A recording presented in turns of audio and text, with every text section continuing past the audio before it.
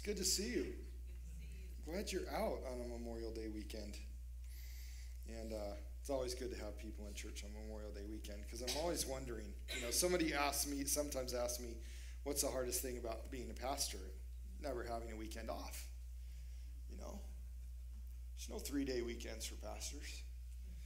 So it's good to see that you're here. I'm glad you're with me. Well, I'm excited this morning. We are going to finish our series about God's faithfulness in all generations, his heart for parents and for teens. And this morning, I'm going to talk about training youth for adulthood. How many of you remember, maybe you're in the room, but how many of you remember when you were a teen? How many of you enjoyed it? Raise your hand. Yeah? Okay. I would say I'm like a halfway. I'm like half.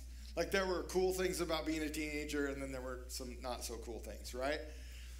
But as we know, now you're a parent, and you're like, I need to train my teens for adulthood, and that can be a real challenge in this world. And so I want to talk about some things this morning, but I'm gonna do something different this morning. I've never done this before, but I recently have been perusing and reading through a really, really good book about training teens for adulthood. And it's out on the table. It's been one of the books out on the table called Faith for Exiles. And this book is written by the president of Barna, and Barna is the organization that does all that Christian research. Well, interestingly, they've been following about 100,000 teens in the church for 10 years. And this book is the result of those statistics, of those conversations, of those questions, of what does it mean to be a teen in this world? And so I'd like to share with you this morning the results of that study and the 5 things that teens said would help them and have helped them stay and become a follower of Christ, but continue to be a resilient follower of Christ. And so this morning, I want to share those things because I think they're very, very important. Now, the subtitle of this book, Faith for Exiles, is 5 ways for a new generation to follow Jesus in digital Babylon. Now, isn't that an interesting phrase? Digital Babylon. Now, let me define it for you the way they define it so that we're kind of all on the same page. Because this is a phrase that they coin in the book, but that they are beginning to talk about regularly in their studies. Digital Babylon is a phrase they use to describe our accelerated, complex culture that is marked by 3 things: phenomenal access, profound alienation, and a crisis of authority. Here's what they have noticed from all of their studies. We have phenomenal access. That's true. The digital age has helped us do that. But isn't it interesting that we now have things in our pocket that have the ability to connect us in the most profound ways known to man, and we have become more alienated than any other generation that's lived on the planet? Isn't that interesting? And third, we're noticing a crisis of authority as a result of this digital Babylon. Now, in the Bible, this is obviously a biblical connection here, right? They're making a biblical connection. That in the Bible, Babylon was the nation that God rose up in 586 AD. They came and conquered Jerusalem. And what the Babylonians would do, they were kind of smart about this when you think about strategic empire training. They would take the best of all of the people that they conquered. And most of the time, they would take the best youth. They would take the smartest, the prettiest, the most handsome, the most educated, the ones with aptitude. They would take those and they would take them back to Babylon. Everyone else, they just leave you to fend for your own. So what Babylon would do is they would re-indoctrinate you. They'd take you back to Babylon and they would re-indoctrinate you to embrace their values and to serve them and to get the most out of you for themselves. Now, we have a great story about this in our Bible, don't we? It's the story of Daniel. Daniel is the story of a young man who has great aptitude. The Bible says he's handsome, aptitude, educated. He might have been royal at the time. And he's stuck in this system where he's getting trained by the Babylonian culture, and he's being trained and being asked and being told to do things their way, and he knows it's not God's way, and he and his three buddies, Hananiah, Mishael, and Azariah, or Meshach and Abednego, you may know them by their Babylonian names. I use them by their Hebrew names because Daniel gets to use his Hebrew name, and I just felt like the other three got left out. But here's what's interesting. In their story, right, their story is the account of how they successfully resisted the culture around them and stayed true to God. And that's exactly what we want to do today. Because in Babylon, it became the unwilling home of the Jews. And I think today, in some ways, digital Babylon is becoming the home, unfortunately, the wanted home of many of us until we see its disasters, and then it becomes unwilling. The challenge with technology is very, very vast and challenging and broad. Because on one hand, it's great to just pull out my phone and quickly look up a recipe for barbecue chicken and throw something on the grill. Or to look up who won the Super Bowl in 1972 because I know and my friend doesn't and I want to throw it in his face. Right? Or to watch a YouTube video about how to fix my dryer because it's not heating my clothes. I mean, and it's great to talk to my grandma in California in a duo conversation, right? Those things are awesome. Like, I love that part of technology. But it's also creating a crisis of identity in young people. It's become a global platform for bullying. It's accelerated sexual brokenness on a rapid rate. It's become a platform for stealing people's finances and their identity. It's challenged all of us to live in a false world instead of in a real one. As we surf through social media and say, oh, I wish I could be like that person. I wish I had their stuff. We start to live in this fake world where we just wish we had a whole bunch of likes. That's not real. And it's a platform for the agenda of narcissism that the enemy has for all of us. See, in a digital world, we have everything at our fingertips. And so the world is coming to us. See, on the digital platform, we can take the world and literally bring it to us. Now, here's the problem with that. If God is the center of your life, but you're bringing everything from outside and pushing it into your life, who's going to get pushed out? God is. See, as we bring everything digitally into our world, God gets marginalized and pushed out. And so you and I, if we're going to be resilient followers of Jesus, we've got to figure out how to use all the good parts of technology. Because, by the way, think about it for a moment. Do you have the opportunity to share Jesus with somebody anywhere in the world digitally? Yes. What a great opportunity, right? So we got to use the right parts of digital media and the right platforms of social media for Christ instead of for the negative things. Now, parents, this is your challenge, right? Like, this is your challenge, because to make Jesus the center of your life and of your family culture and structure that you have in your home, and to keep Jesus at the center when the world wants you to do the opposite, is the challenge you face as a parent today. That frankly, I didn't experience as much as a kid. I experienced it more as a parent, but as a kid, I didn't have that. Now, here's what's interesting. Our culture, you may have noticed this, our culture has become faith repellent. Have you noticed that?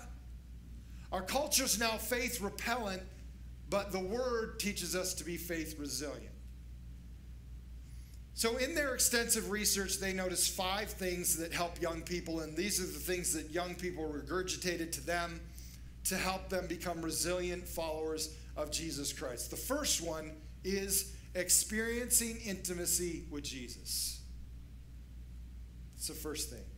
Help youth and teens experience intimacy with Jesus. Now, here's how they define that. They define it as experiencing Jesus means clearing religious clutter for closeness and joy with Christ.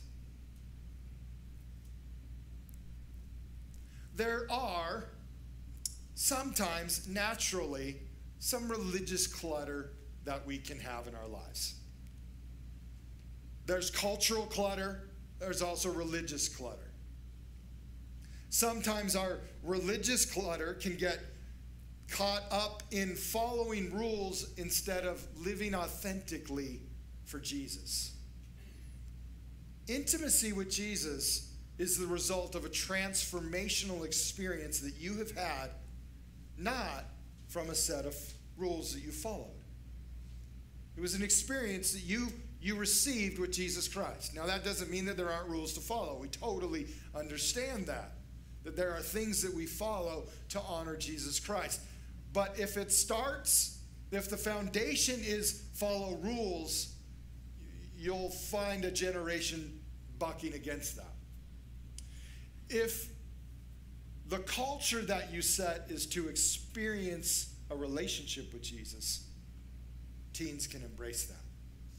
This is important because intimacy creates identity. Intimacy creates identity. When we spend time with Jesus, we discover our true identity. And encouraging young adults to spend time with Jesus is essential to their faith development as well. And then discussing what they're discovering with them as a parent. Hey, what are you reading about? What are you praying about? What's Jesus said to you lately?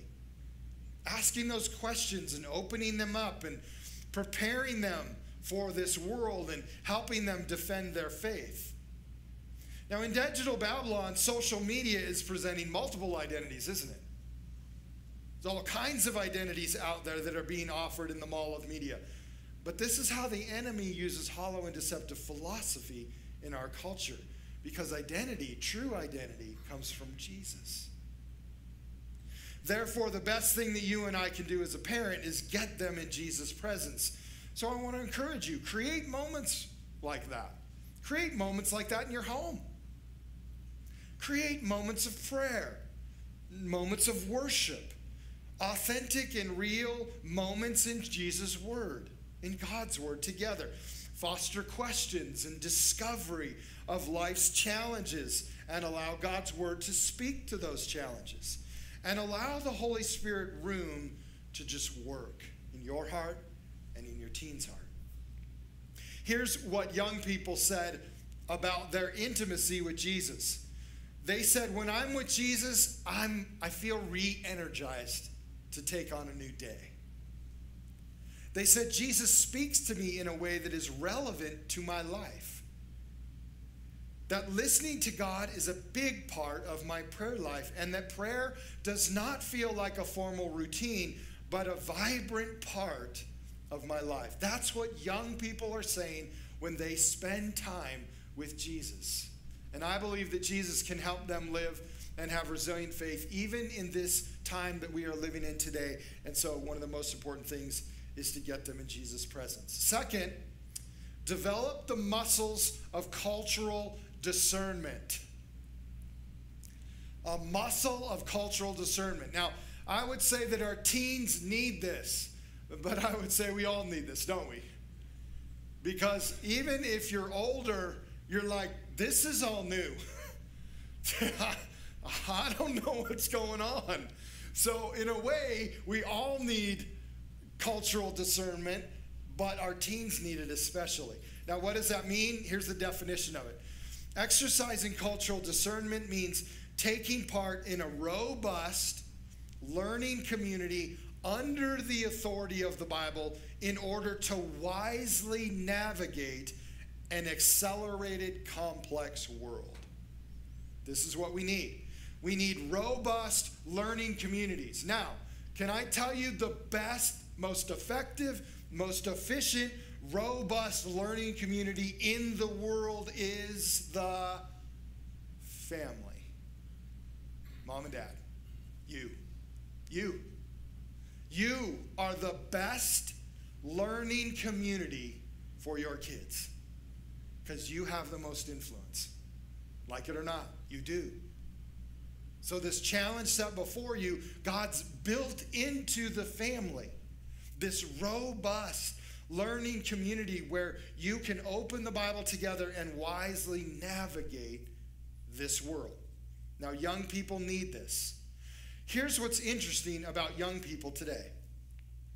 They are searching regularly for answers.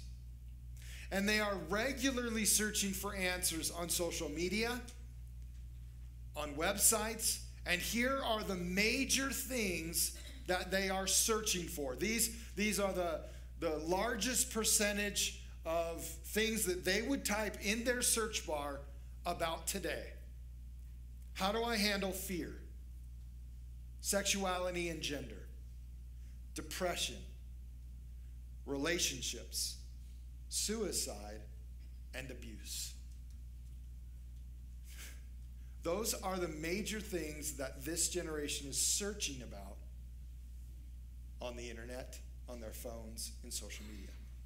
Now, we know that on the internet and social media, there are all kinds of viewpoints about these subjects that ignore the wisdom of God. Therefore, it's super important for you to talk about those things with your kids from God's perspective, from God's word. See, the availability of hundreds of answers on the internet and social media is interesting because it doesn't make it easier to live life. It actually develops anxiety and confusion. Let me give you an example. When you take a test, would you rather have a true-false question or a multiple choice? Right? We all know, right? I want true-false. Why? Because there's less confusion. There's one right one, there's one wrong one. And if I'm a little bit adept to the question, and if it's not asked in a double negative way, you all know what I'm talking about? Those double negative true false questions. So you're like, okay, so is the double negative make it true, the right answer, or false, the right answer? I can't figure out the double negative on the question. No, never mind. I'm going to get that one wrong. So teachers in the room, don't use double negative questions. But here's what's interesting, right? I can probably figure it out. There's less confusion. But when there's a whole bunch of multiple choice, I'm confused. It's interesting that this generation, millennials, Gen Z, we're seeing them deal with tons of anxiety, tons of depression, tons of mental health issues. And maybe it's because there's a lot of confusion out there. See, what we think has become helpful has actually become paralysis by analysis. And here's what we're discovering, right? This is super important. Here's what we're discovering. That instantaneous access to information does not equal wisdom. Amen. Instantaneous access to information does not equal wisdom. So how do we help our youth develop the muscles to discern what the culture is saying? Well, God's word says, as parents, we get to train. So I'm going to encourage you, train them. Train them with the ability to compare the values and philosophies of this world with the values and philosophies of the kingdom of God that we find in the word. Teach them how to do that. Teach them how to look at the world and then open their Bible and say, okay, where's a Bible verse that compares to that helps me get an answer to that, so I'm not confused? Give them the wisdom that they need to live faithfully in a secular world. Help them learn how to live wisely when it comes to all kinds of things, sex and sexuality, how much time they should be on technology, and when to put it down and turn it off and turn relationships on. Train them how to manage money God's way. Train them about relationships and God's good boundaries that he asks us to put in relationships, and why God asks us to do that, so that we get the most out of our relationships instead of just end up taking advantage of each other because it's all about me. These are things that are all in God's word. And you as a parent get to train them. As a parent, don't just engage with your kids. Prepare to engage. In other words, you know that these things are rolling through their brain all the time. Sex and sexuality, abuse, money. What am I going to do with my life? You know those things are rolling around, especially as they get to be juniors and seniors in high school. So prepare to engage. Read some books yourself. Look up scripture yourself. Prepare beforehand what the Bible says about a subject, what you will say about that subject, how to bring up the conversation, share a life story about how you've interacted with that subject. And then in the context of a relational moment with your kids, share with them. Talk about people that have wisely navigated the challenge of their personal lives in tough situations, people like Joseph and Daniel and Esther and Peter. These are all people that navigated their culture and followed God, lived for Christ. See, to instill cultural discernment in digital Babylon, Christian homes need to become robust learning communities. And so I want to ask you, encourage you, implore you to have intentional conversation and training with your kids. Third, forge meaningful intergenerational relationships. Here's something interesting about our culture and about biblical culture.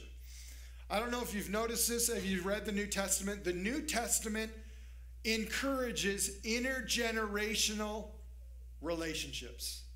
Not all the 20-year-olds hang out together, all the 30-year-olds hang out together. See what I'm saying? In Scripture, we see old people hanging out with young people hanging out with older people, multi-generational, multi-ethnic, everyone in unity, everyone together. We see what Scripture declares is multi-generational relationships. Here's their definition. Building meaningful relationships means being devoted to fellow believers who we want to be around and become. Here's what teens said. Teens that had resilient faith said this about meaningful intergenerational relationships. They said, the church is a place where I feel like I belong. Okay? How do they feel like they belong? Because this is their home. So when you come to church, think about who you're saying hi to. Say hi to a teen. Like, well, they're not my teen. So what? That's the point. Make them feel like they belong here. Amen. Right? That's the whole point. Yes. And we should do that with each other. All of us should be doing it with each other. But if you see a teen, say hi. Start to become Uncle Buck. Cousin Greg. I mean, this is who we are, right? We are the family of God. And so don't just walk in and walk out. Say hi to people. Welcome people. Let this be your community and your life for an hour and a half, 2 hours on Sunday morning, so that we're connecting here so that connections can happen outside of here. The second thing they said was, there is someone in my life at church who encourages me to grow spiritually. You ready for a plug? Here comes my plug. Our youth group, AMP, has awesome leaders. Awesome.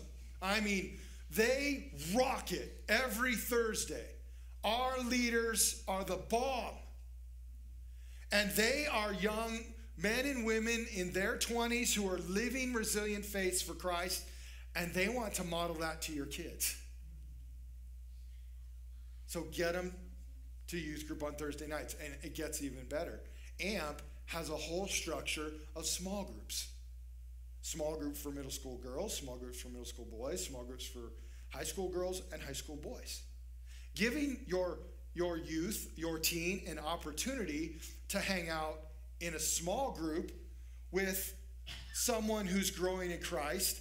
And this, let me tell you, parents, why this is really important, because they're going to probably say the same thing you're saying at home. Live for Jesus. He loves you. He knows what's best for you. Let's do that together.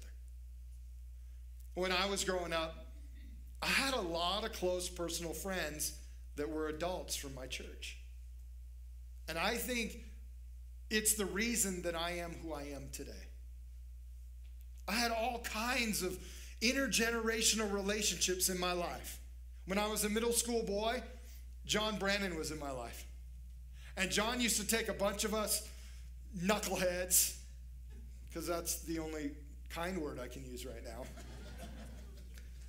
And he would throw us in his truck, and he'd go, he probably would have killed most of us today. Today, he would be considered a desert abuser, probably. Literally, we would just all jump in the back of this truck, and he'd be bombing 35, 45 miles an hour down a dirt road. We're all flying around in the back of the truck. Yeah! Right? And we'd get out into the middle of nowhere somewhere, and he'd take us on a hike, and we'd end up at some totally awesome place that you can't see off the road, and we'd talk about Jesus. And I'd have to tell you about Darwin Bible, who was one of our youth pastors, and he would take me and a couple of my buddies all the time. He'd take us fishing, and we'd just sit in a boat and fish and talk about Jesus. And I'd have to tell you about Pastor Jim, who was just awesome. Pastor Jim would ask me to come work at the church with him all the time, and we'd pull weeds together, and we'd paint a wall, or we'd build something, or we'd just do something around the church or mow the lawn, and he'd talk to me about his missionary adventures. And he'd talk to me about the Bible, and he'd talk to me about what Jesus is saying to him that day. And I'd have to talk about Carl Swinberg, who later, when I was a junior and senior in my life, affirmed to me the joy of serving Jesus as your vocation.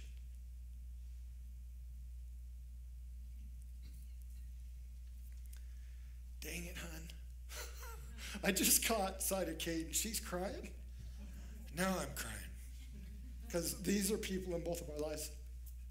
I'd have to tell you about Kathy Bevel, who every single Thursday had about 30 of us, crammed us in her little tiny house across the street from the high school, and fed us pizza lunch and just opened the Word with us and said, here's what Jesus is saying today. But before I was done, I'd have to talk about Don Estes. My best friend's dad, who died about 2 years ago. And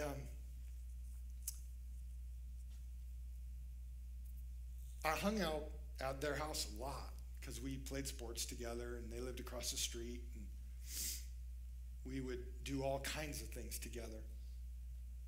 But when you were in Don's presence, I mean, Jesus just oozed out of him. I mean, you couldn't help. You were always in a conversation about Jesus somehow because of Don. And he'd relate it to what you were going through. You know, Jesus is like how you dribble a basketball, Mark. What? What are you talking about? What do you mean Jesus is like how I catch a baseball?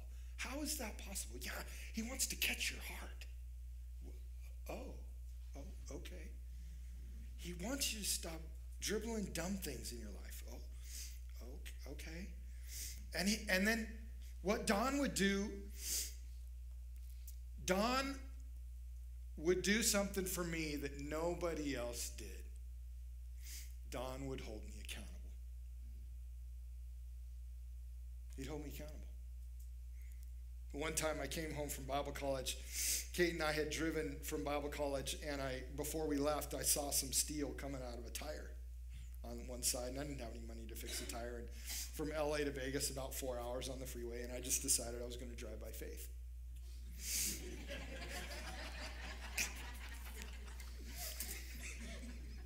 So Kate and I got in the car, we drove by faith, and I pull around the corner of our street, and I'm driving. I've dropped Kate off at her house. I'm pulling up the street, and Don's out front. He was a mechanic. He was always fixing something. And I watch him. He's looking at me, and then I see this, like. And so as I pull in the driveway, he's meeting me at the door of the car, and he's like, "Mark, did you see your tire? There's like no rubber on it. It's just steel now." And I said, "Yeah, I drove by faith." He smacked me upside the back of my head. So just whack. And I was like, "Don, what's that for?" And he goes, "What do you think God gave you a brain for?"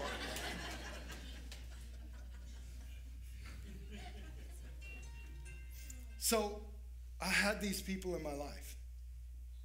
And they helped me along the way. These multi-generational relationships helped me understand what it was like to live for Jesus and have resilient faith. And I can say there's a lot of brokenness on both sides of my family. I would not be the man I am today without these multi-generational relationships. These people that lived out our theme verse, Psalm 145, 3-7, that shared with my generation God's mighty acts and his power. That with their tongues they proclaimed God's greatness, and they shared the stories of his wonderful goodness. So I want to encourage you, if you're 45 years or older, find someone in our church that's 25 years or younger and start doing stuff together. And if you're 25 years or younger, find someone older in the church that can share Jesus with you. Fourth, train youth for vocational discipleship. It's an interesting term, vocational discipleship. Here's the definition. Vocational discipleship means knowing and living God's calling, especially in the arena of work. Now, why is this important? Why is it important that our teens know and become adults and understand work? Why is this important? Well, it's important because we spend a lot of time at work. As adults, they're becoming adults, they're going to spend a lot of time at work. And at work, we find meaning and value, we learn and grow, we achieve what we want in life, we make money, we engage with culture, we make relationships, we hear about how others are living in the world, and we decide how we're going to see the world and how we want the world to see us. So a well-defined thinking about work and my relationship with Jesus, what we have discovered, makes a stronger follower of Jesus. So that means, as parents, we need to talk about vocational discipleship more often. How you live for Jesus in the world around you and when you go to work. When Barna did their study about teens, they discovered that young people that had a resilient faith knew how to connect their vocation and their discipleship. In other words, they knew how to not live two lives. I have my life at home that I live one way, and I have my life at work and I live a different way. No, resilient followers of Jesus Christ are followers of Jesus Christ everywhere, all the time, every day. And training them for vocational discipleship means when I go to work, I'm still a follower of Jesus Christ. And that's who I am. See, resilient followers of Jesus understand that God has unique talents designed for me. And that the unique talents that God gave you, he wants you to use them to serve him. And God designs each person with a unique calling in life. And we're to use that for Jesus. Now, you can dive into God's word and find some stuff in there too about people that just use their God-given talents for God, and he used them mightily. like Noah. He was just a carpenter. And God said, I want you to build a gigantic boat. Joseph, he became kind of like entrepreneurial. And in the end, he ends up leading one of the most powerful nations in the world as he's led by God. Esther? What would have happened if Esther had gone to work and said, nope, I'm not listening to you, Lord? How many Israelites would have gotten snuffed off the planet had Esther said, I don't take Jesus to work with me?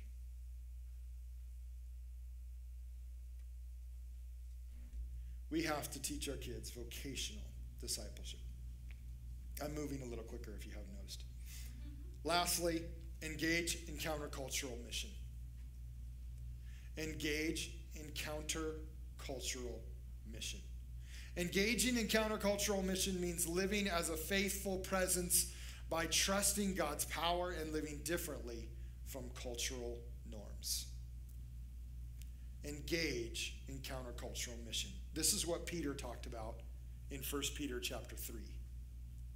In 1 Peter chapter 3, verses 15 and 16, Peter said this, but in your hearts, revere Christ as Lord. Always be prepared to give an answer to everyone who asks you to give the reason for the hope that you have. But do this with gentleness and respect, keeping a clear conscience, so that those who speak maliciously against your good behavior in Christ may be ashamed of their slander. Teens that are engaged in countercultural mission agree with several ideas. They agree that they want others to see Jesus reflected in them through their words and actions. They personally believe they have a responsibility to tell others about Jesus. They're excited about the mission of the church in today's world, and they want to serve. As a parent, here's 4 things you can encourage in your kids. And I can just turn them loose. I can just encourage them to share their faith in Jesus. I can just encourage them to serve at church and in the world. I can encourage them to live for Jesus with their words and their actions. Let me conclude with something this morning that I believe is profound from Jeremiah 29. Now, you probably know Jeremiah 29, at least verse 11. You know, the Lord has good plans for you, plans to prosper you, to keep you. And it's such a good, feel-good verse. Yeah, God's got a plan. Did you know that chapter is actually the chapter that Jeremiah wrote to communicate with the exiles about God's expectations for them while they were in slavery? And one of the things that God wanted them to know and to remember, because Jeremiah was telling them, you're going to be in slavery for 70 years. Get used to it. Literally. That's the truth. You're going to get used to this. But here's several things I want you to do while you're in exile. And I think it's fitting this morning that we think about the generations that we are raising and the digital Babylon that they are in, that we as believers as well are becoming exiles in our own culture. What should we do? Well, here's what Jeremiah said to another generation, and I think is fitting for our generation. Exiles should pray a lot. Exiles should be faithful and holy. Exiles should be fruitful vocationally. Exiles should live for others, not themselves. Exiles should remember God has a good plan for their future. Exiles should take epic risks to say and do what is right, even if the exile is going to get thrown in a lion's den. Exiles should realize that God can work in them wherever they are located. And exiles should find their identity in God. Would you pray with me?